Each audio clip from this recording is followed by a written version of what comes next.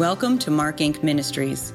You are listening to a Help and Hope resource called Preparing for Christmas in the Darkness of Grief.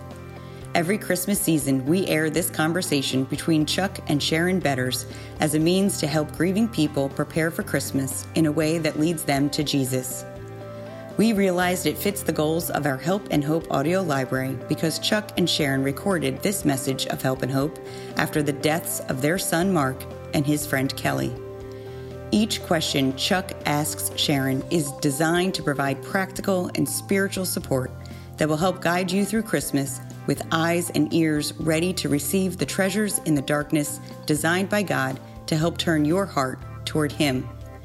This interview is just one of many that we offer addressing grief, as well as many other topics that are often difficult to discuss and experienced in isolation. All of our resources are offered free of charge on our website, markinc.org, and through our various podcasts. Our mission is to encourage and equip people to find help and hope in a personal relationship with Jesus and to persevere faithfully, even through life's most difficult challenges, knowing that God is sovereign and can be trusted.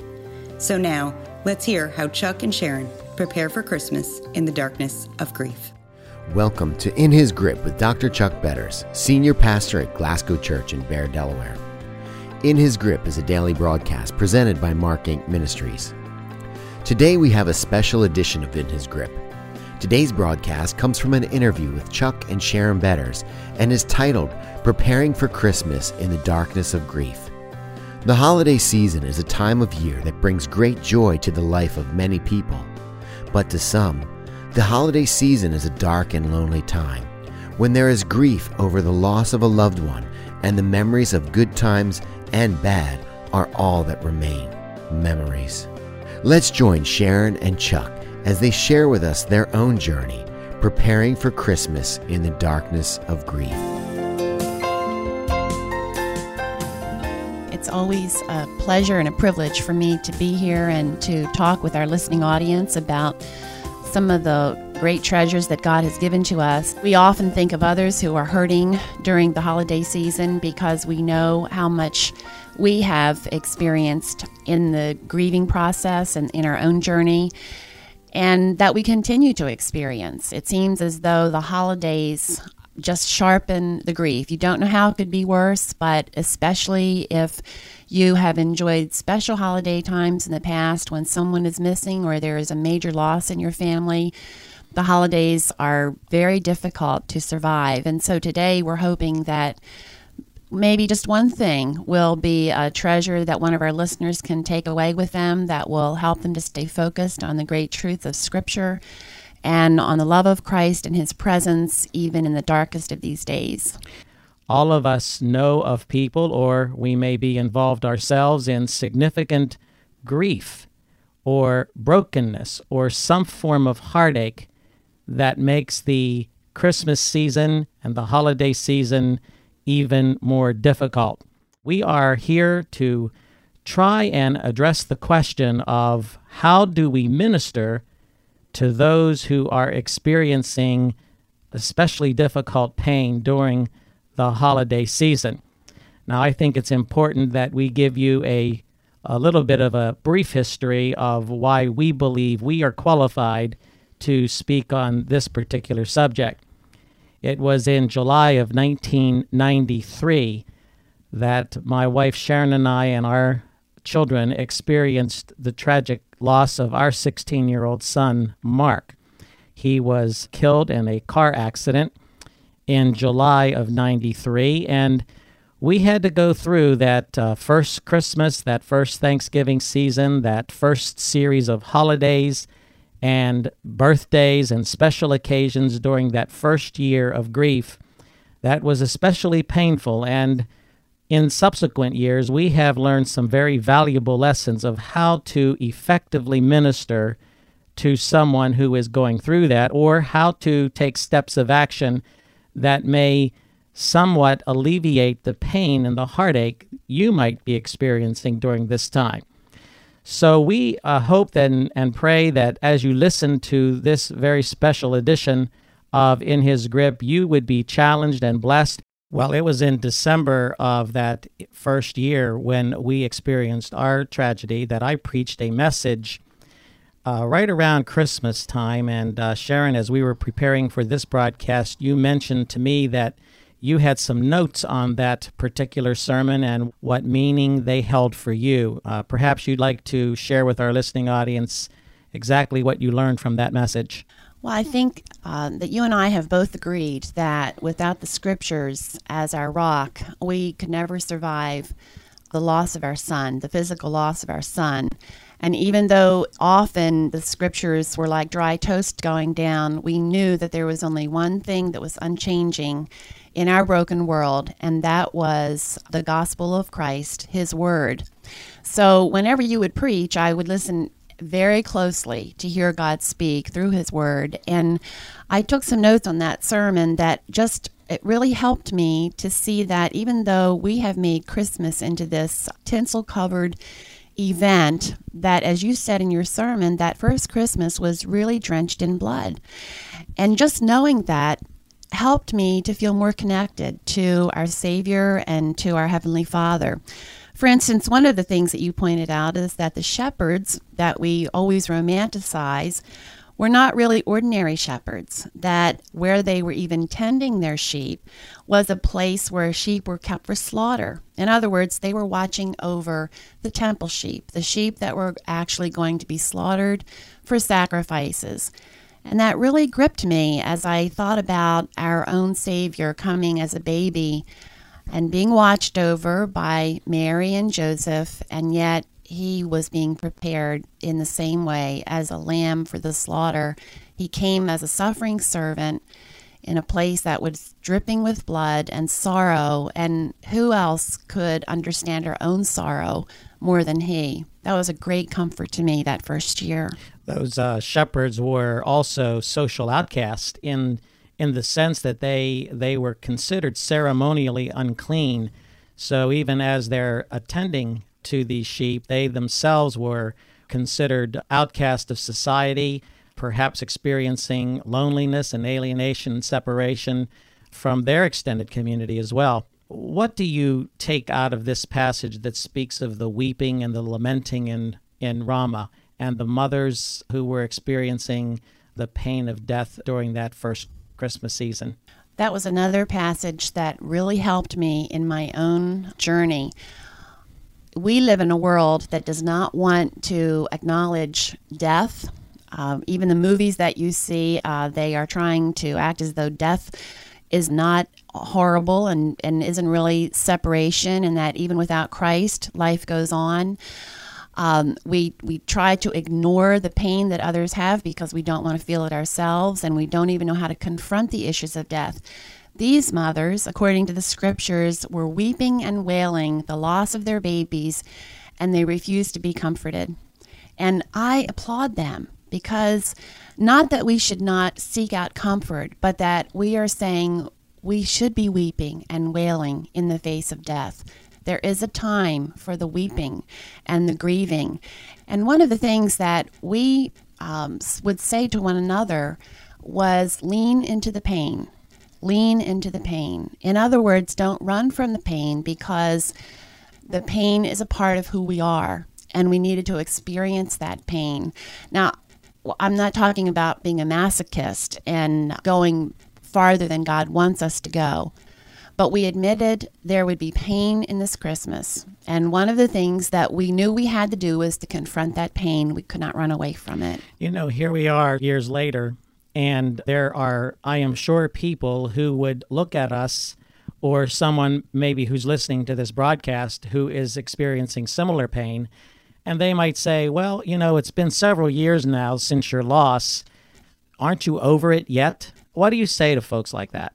Well, we are certainly more focused on the hope of eternity, but no, we're not over it yet. I don't expect that we will ever be over it, as long as there is still the memory of an empty spot at our dinner table when we hang up the Christmas stockings, and there's one for Mark, but Mark will not be there to empty that stocking.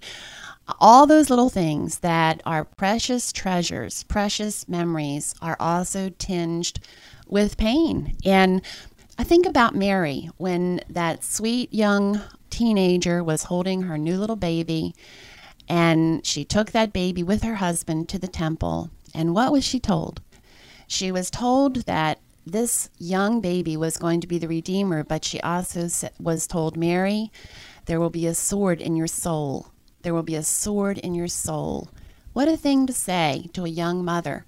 And yet I think that that is something every parent needs to take to heart, that in parenting and in losses, that there will be joy just as there is in parenting, but there will be a sword in her soul. And that sword was in her soul, I believe, until the day that she went to heaven. So I think that we have got to be realistic. Death is the worst enemy that we have. And God has sent his Son to redeem us. Death does not have a sting in eternity, but it does have a sting here on this earth. Well, there are, I am sure, people who are listening to this broadcast who are experiencing significant loneliness.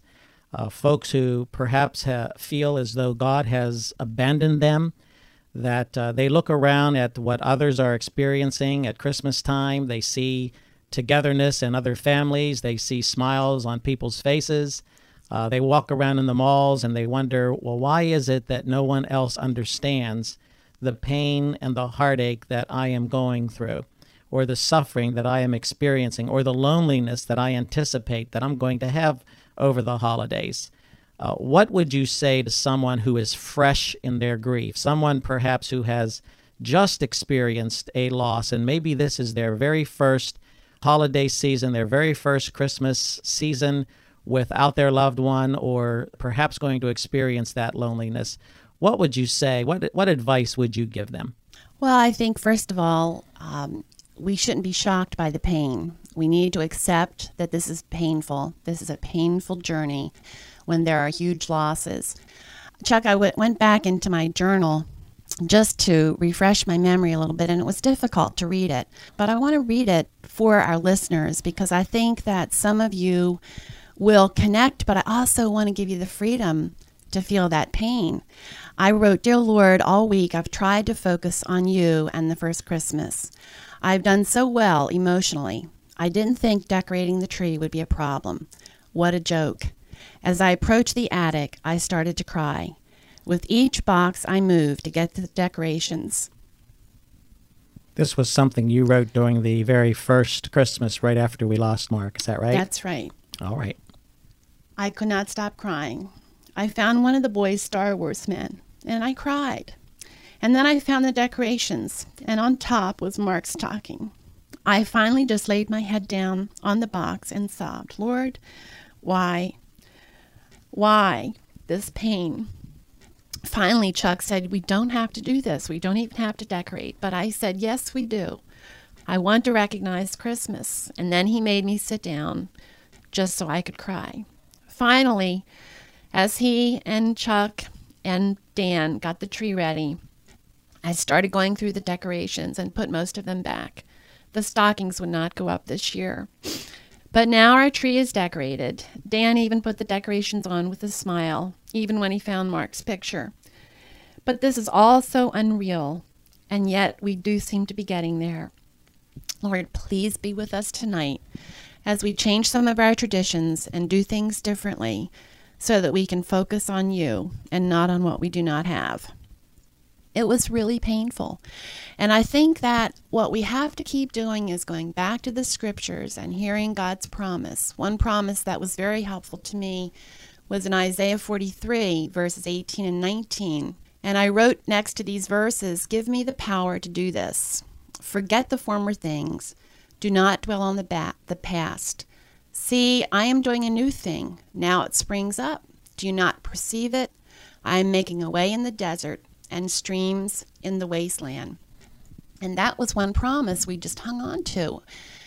Even though we were limping and crawling through the days, we would keep going back to that promise that God said, I'm making a way for you. I'm making a way for you. Folks will say, at Christmas time or around the table, if you're sitting there with someone who's just lost a loved one, that you don't want to increase their pain by mentioning that their loved one is gone or mentioning that loved one's name. How do you react to that?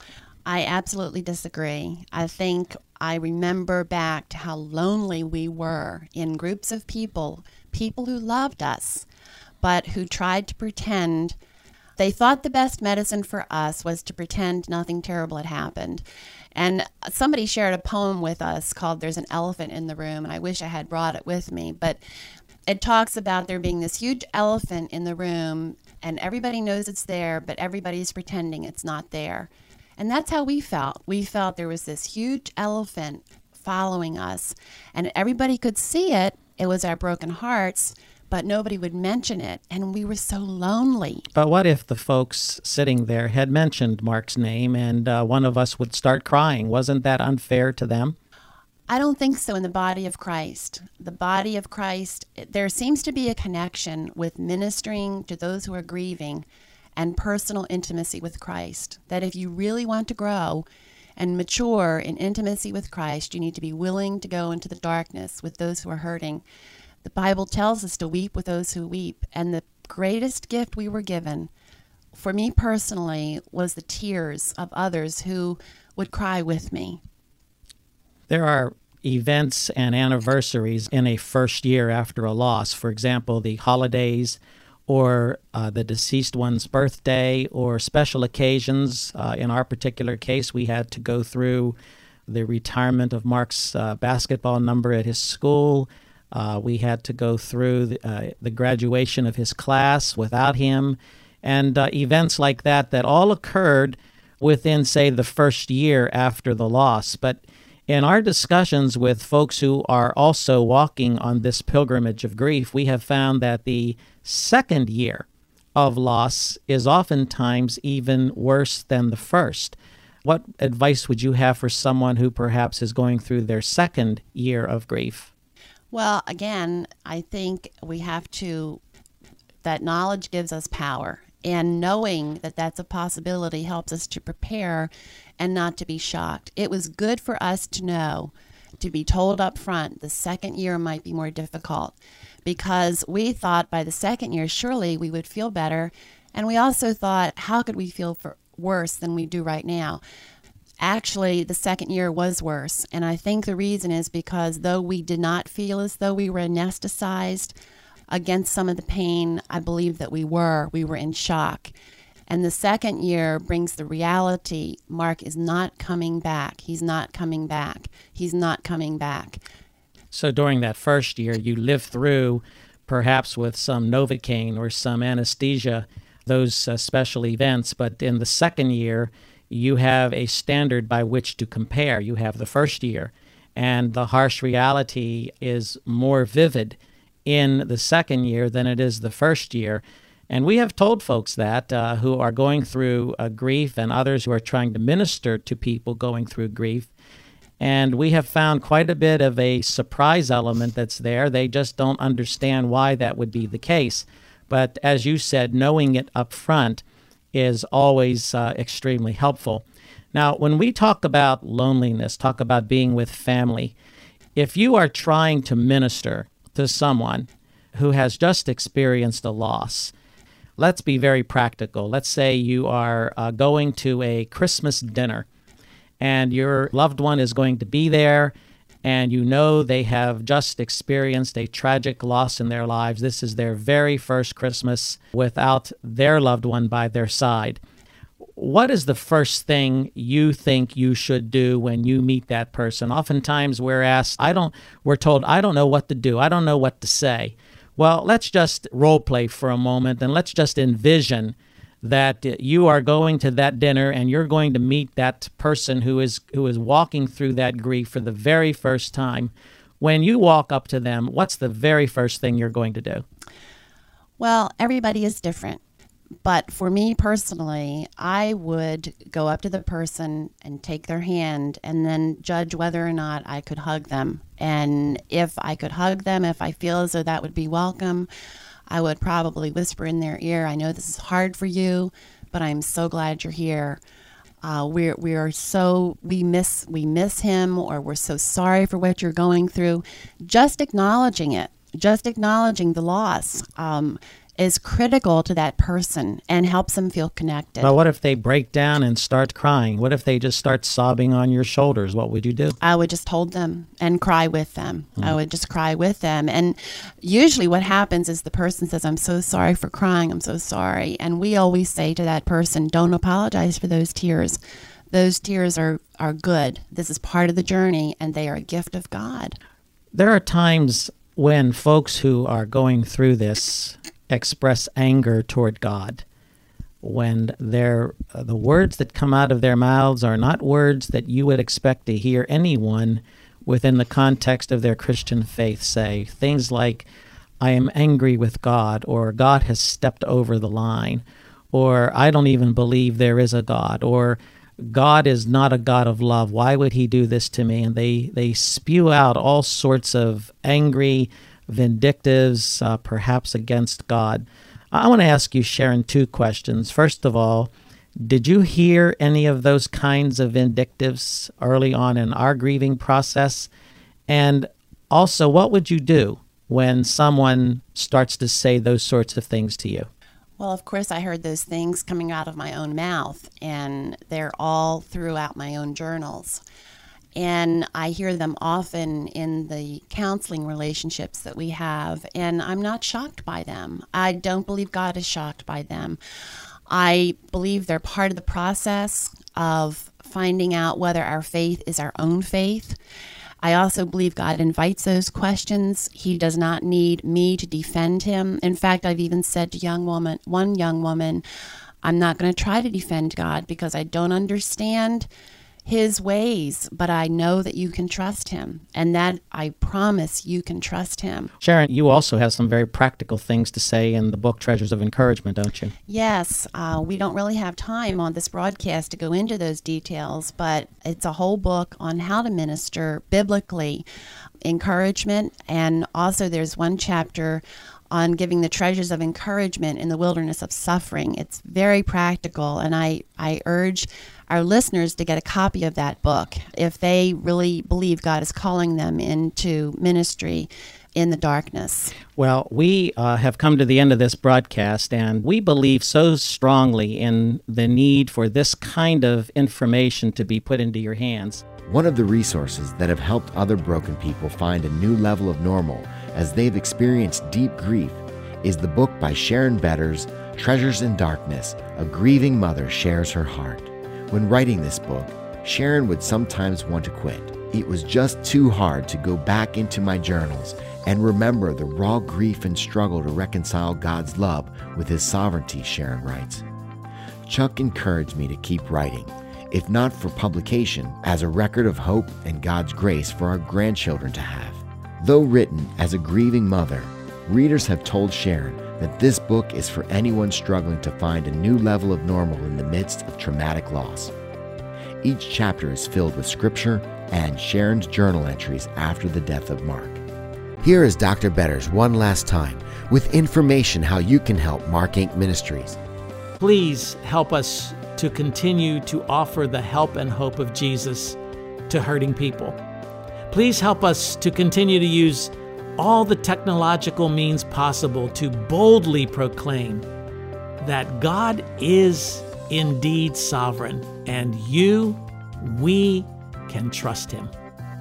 To help Mark Inc. Ministries, you can call us at 877-MARK-INC. That's 877-627-5462. Or visit our website at www.markinc.org.